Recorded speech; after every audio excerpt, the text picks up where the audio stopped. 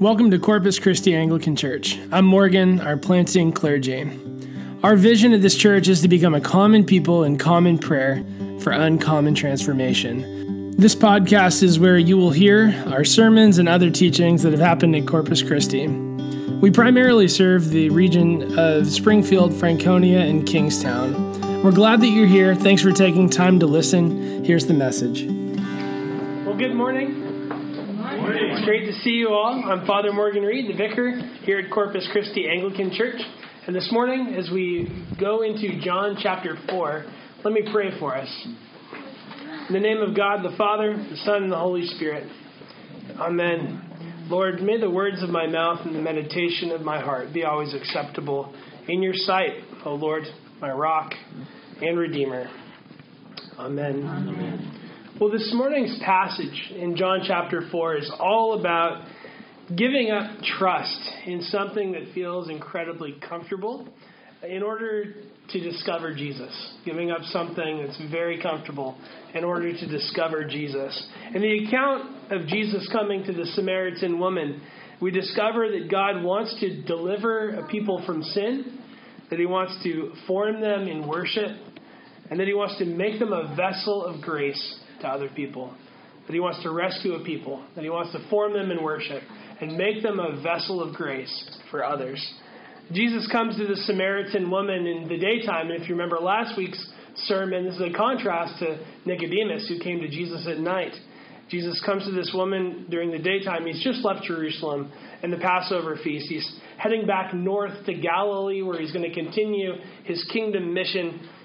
And some have rightly pointed out that many a pious Jew would have avoided Samaria and taken a longer route across the Jordan and gone up and then back over to Galilee to avoid going through Samaria. But Jesus doesn't do that. He decides that he's going to go through it. This is actually part of his kingdom mission. The Samaritans weren't Jewish, but they also weren't Gentiles. They're kind of this third thing. They would have actually considered themselves Israelites. But Jews outside of Samaria would have considered them unclean, just as any other Gentile. But they're a different thing. They spoke Hebrew. And their alphabet actually looked closer to the pre-exilic form of the Hebrew alphabet before the southern kingdom went into exile and later on adopted what we now know of as Hebrew, which is this Aramaic block script. The Samaritans' Hebrew looked actually closer to the older type. And they were descended from those 10 tribes. And so they made up the majority of the kingdom. They were taken away back in the 8th century, so about 700 years or so before the time of Jesus. The Assyrian king had come in from the north and had taken them away and did forced deportations, intermarrying them with other groups of people. And so when they came back, they were looked on by the Jews who came back from Babylon. They were looked at as half-breeds. And so the Samaritans, it's interesting, they had the Torah. They had the first 5 books of the law of Moses. They worshipped the God of Israel. They would have considered themselves Israelites. But their canon didn't include the prophets and the writings, some of the other more than two-thirds of the Old Testament that we're familiar with. Early on, possibly as early as the 5th century, so think back to the time of Nehemiah and Ezra, they had probably set up a temple in Mount Gerizim to rival and match the temple in Jerusalem that was being built, that they could go to and make sacrifice so they wouldn't have to go to the southern kingdom. And the Samaritans, just like the south, was waiting for a Messiah. They were reading the Torah. They were looking for a prophet that was greater than Moses, a new lawgiver who would come and rescue them from oppression. Even if the Jews in the surrounding areas didn't consider them to be Jewish, sometimes it's easy for us to forget actually how Jewish the Samaritans were. And then, so when Jesus goes to this woman, it feels like a little bit of a prefiguring of what we're going to see later in the book of Acts, which we'll talk about in the future when we get to Ascension Day. He calls his disciples to go to the Jews, and he doesn't just skip to the Gentiles. He includes the Samaritans. They're like this third thing. He says, go to the Jews, go to the Samaritans, and to the end of the earth, to the Gentiles. Jesus cares for the Samaritans, and they're part of his plan as well. The good news that Jesus is bringing is good news. for the Samaritans. And in Jesus' day, it would have been really controversial, not just to talk to a Samaritan, but to corner a woman alone in conversation who is a Samaritan. So he breaks through prejudices of sex and national identity to bring the good news of God's kingdom beyond the boundaries of God's chosen people, where it feels really comfortable. And that's helpful to us. Where do we need to break through to bring the gospel? Where is it comfortable for us to talk about the gospel, and where is it less comfortable? The woman came to the well at noon. And when she comes to the well, she comes alone. She doesn't go with the other women in her town who would probably have come during morning or evening, a time where it wasn't the middle of the hottest part of the day. That would have been more customary. And so I sense in this story a woman who has a lot of shame in her story. She's had 4 husbands, and that was not common then. It's not that common now. We don't know if she was divorced or if they died. But either way, I'm sure that she had a reputation in the town. And so this Samaritan woman comes alone. She doesn't come in the morning or the evening with the other women.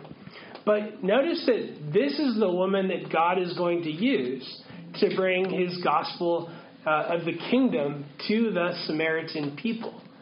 This is the vessel that he's going to choose. She's not an influencer. She's not a celebrity. There is really nothing about her life that we would want to emulate. But she's loved by God. And when the grace of Jesus finds her, she finds hope of life with God, and she finds an end to her shame so that she can face other people again. And so she's the perfect messenger for God to choose to bring his message to the Samaritan people. A vessel who will understand grace, who is just a conduit of grace, who is loved by God. Jesus then asks her in verse 7 for a drink. And so she responds to him, understandably, if you can picture the scene. How is it that you, a Jew, ask from me, a woman of Samaria, for a drink? And this wasn't about water at this point anymore. Even though St. John does take pains to show us that Jesus was tired, that he was thirsty, that he was fully human. In all things it is to be human except without sin. But remember, last week I said something, and it's true here too, that Jesus is looking at the question behind the question. How is it that you, a Jew, can give to me, a Samaritan woman, a drink of water? It's not really the question. There's a question behind that. And so one commentator, B.F. Westcott, says, Christ, reading the woman's heart, had confidently begged for that which might relieve a bodily want. If she could read his heart, she would have prayed for help in her spiritual perplexity. If she could have read his heart, she would have prayed for help in her spiritual perplexity. Jesus saw the need for a new life before she was even ready to admit her need for it. And Jesus says, if you knew the gift of God, knew it was that was saying to you, give me a drink, you would have asked him, and he would have given you living water. And so then she seems to change the topic. All right, let's talk about something else, Jesus. I don't have anything to draw water with. Oh, and the water's actually too deep. Oh, and by the way, do you think you're actually greater than our father Jacob? So, legend has it that Jacob, who's also called Israel, is the father of the 12 tribes, and that he dug this well. And so it was this tangible reminder to the Samaritans every time they went to drink and go to get water, that they were part of this godly heritage of Israelite heritage. And so she put up excuse after excuse before finally getting to Jesus' question, and she poses a question. Well, yeah, who do you think you are? Who do you think you are? And so Jesus says that everyone who's going to drink of this water, of this well, will be thirsty again. But Jesus says that he can provide a spring of water, living water, which just means ever flowing, like a river as opposed to a pond. He can provide a spring of water that wells up to eternal life. A well of stagnant water is going to be prone to things like contamination. And it's always going to leave people wanting and coming back to that well for more and more. it's not good enough for what she needed. And so Jesus, like he did with Nicodemus, he gives her a problem to ponder that's way bigger than the question she's asking. He gives her a problem to ponder that's way bigger than the question she's actually asking. And so in her case, with the Samaritan woman, there's a parallel to the mess that is her life right now with this question. And so I appreciate how many of the church fathers, when you read their commentaries on this passage, they compare this woman's story to the story of the church. All of us are a messy people. We come this morning as messy people. We have been messy people and will continue to be messy people who are searching for our daily needs in murky pools that are going to leave us wanting or sick. And so Jesus comes. And I wonder, and he says, give me your pools of water and I'm going to give you living water. He says to the church, give me those pools of water. As you find them, give me the things that you're relying on, and I will pour into it living and abundant water, and you won't thirst anymore. And so what are the pools that we turn to in our shame? It could be an addiction, whether that's a substance or pornography, workaholism, screen time on cell phones. What keeps your attention? It's hard to give up. Lent's a good time to reflect on those things. And addiction is a spectrum, of course. It might be a propensity to compare ourselves to other people, to either look down on other people, to make ourselves feel better about who we are, or it could be to sit in pity because we don't have what somebody else has. We can't measure up to another person. It might be spending way too much time on leisure or exercise, some things that might be good, but in fact, we're disproportionately spending money or time on them to escape things that we need to deal with in life. It might be a physical place that we go to avoid having hard conversations or facing past failures. Whatever it is, we are looking to fill our spiritual need from a very limited and sometimes even a toxic reserve in those spaces. And so Jesus speaks to us and he says, give me those places. Give me those pools of water. And I will give you living water. Give me your stagnant, filthy ponds, and I will give you living water. And so Jesus brings up the thing to this woman that caused her the most shame, and it wasn't to induce more shame. It was to give her hope. He asked her to bring her husband to hear the message. And so she replies that she doesn't have one, and he knows that. So, prophetically, he says, yeah, you've spoken correctly. In fact, you've had 5 husbands. And actually, the current one is actually not your husband. I don't know if that means that she was living with somebody else's husband or if that was, they weren't married. We're not really told any details, but it's not the way things were supposed to be, and she knew it. And so she recognizes at that point, wow, this is a prophet. And then she uses a religious issue to sidestep a deep heart issue. What she says is almost like, Jesus, rather than talking about my broken place, I see you're a prophet. Can we talk about this hot button topic that I hear people debate all the time? Which mountain should we worship on? Sort of a sidestep to the heart issue that Jesus is trying to get at. Again, not to induce shame. That's not what Jesus does, but to give her hope. This kind of thing happens all the time with us. I was remembering kind of a comical conversation I was having a long time ago with somebody where I had asked him a very personal question in the context of a conversation, and he answered me with a question. And his question to me was, hey, does the Bible ever talk about aliens? And does that mean that, if there are aliens, Jesus had to, reincarnate and die multiple times to save each kind of alien life form? And if you're wondering, the answer is, no to every single clause in that question. It was So that was like the most extreme example I could think of.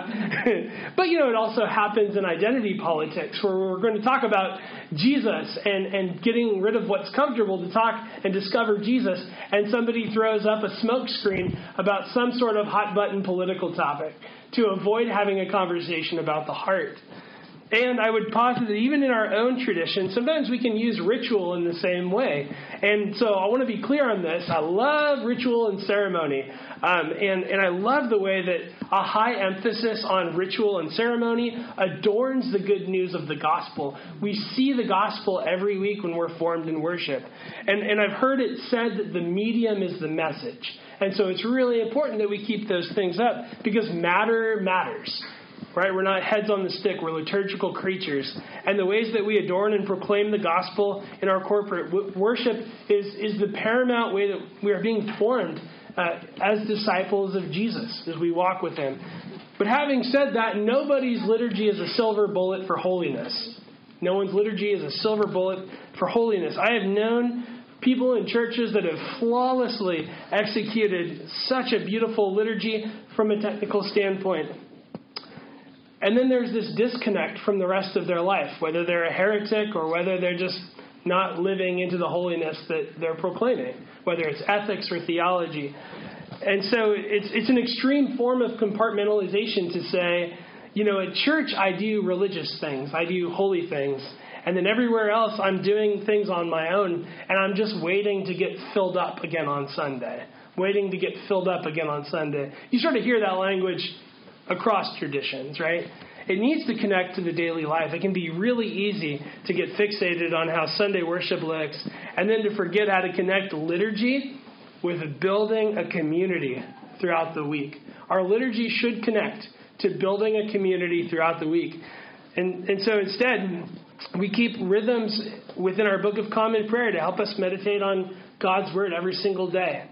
And we connect with the Book of Common Prayer. It connects us to the life of the church during the week. That's partly why I started including the numbers up here when you get in the liturgy. If you have your Book of Common Prayer, you can bring those and you can start following along and getting used to it with what's on the screen. So when we arrive at the end of John chapter 4, we find the woman telling everybody in the small town about her experience with Jesus. She has come to the one who can make her new, who knows her brokenness, who sees her and cares for her, who sees her pain and still gives her the goodness of the good news of the kingdom of God. And I find it interesting that when we read about the woman here, whatever shame she had in coming to Jesus initially at the well, it seems to be gone after her encounter with Jesus. Whatever shame she had was gone. And so she is now sharing this with other people. Again, she's not an influencer by any stretch of the imagination. She's not a celebrity. But her encounter with Jesus begins to unravel everything she knew. It's a healthy deconstruction of the religious system that she had built and the narratives that she had told herself. And she's made new as a mouthpiece for the grace of God and the plan for the salvation of the Samaritans and the nations. She has this humble kind of wonder that was contagious to other people. And so the Samaritans, because of her testimony, they seek out Jesus and they ask him, "Can you stay with us for 2 days?" And as Jesus spent time with them, it says more and more Samaritans believe. We actually hear about Samaritans getting baptized in the book of Acts. And more Samaritans believe, not just because of the woman's testimony, but because they had heard Jesus now for themselves. And there's this real power, I think, we have in our testimonies as we tell God's story of grace. You probably felt it a few weeks ago if you came on Saturday when the bishop was here, and hearing his story and his wife Catherine's story about their stories of redemption and how that shaped the way that they see the world and minister to other people. It was really powerful. I've appreciated the past when we've heard testimonies from like Carol and Dawn, and then I remember Christy and Rebecca Elmore gave testimonies the last couple of years during Advent. Those are really powerful times to share stories as a community. That's where formation groups are really powerful, because they give us these opportunities to share testimony of what God's doing in our lives together. And we need to take time to pay attention to those things. Where are we hearing from Jesus for ourselves? Not just from others, but where are we hearing from Jesus for ourselves, like the Samaritans? If we would keep this sense of wonder about hearing from Jesus, that wonder, I think, would be contagious to people. God is writing this story of salvation for the nations, those closest to us that feel like Samaritans, where they're close but not quite us, whatever that is. And we can see it beginning here with the story of Jesus speaking eternal life to the Samaritans. And I'm not sure where you or I feel the most shame this morning, but where you feel most shame or most unworthy of being numbered among the saints, I want to encourage you this Lent to ask God where that place is. Where's the pool of water that you're drawing from? Where is it that you feel shame, where you feel like you have to go it alone? Could those places of shame or feeling completely undone or like, man, I am a mess, actually reveal those pools of water where Jesus wants to pour out his grace into you, where he wants to take your shame from you? Because you and I are stories of grace. Jesus has died, he's risen again to take those from us and pour living waters on us to redeem the wounds that we have that are unique to our stories that God's writing. And so suffering and shame are going to happen, but in Christ they're redeemed and new life is given to us. And if we would train ourselves to wonder at it, we can start to bring others into the story that God's telling. Nothing else is going to save us. Nothing else is going to satisfy us.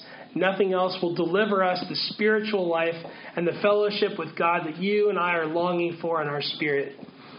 And so this morning, our Lenten encouragement is to give Jesus those places of comfort and trust. Give him those stagnant pools. And let him give you streams of living water. God wants to deliver a people to be formed in right worship so that he can bring others to himself. Let's pray. Almighty God, whose most blessed Son revealed to the Samaritan woman that he is indeed the Christ, the Savior of the world, grant us to drink of the well that springs up to everlasting life, that we may worship you in spirit and in truth, through your Son, Jesus Christ our Lord. Amen.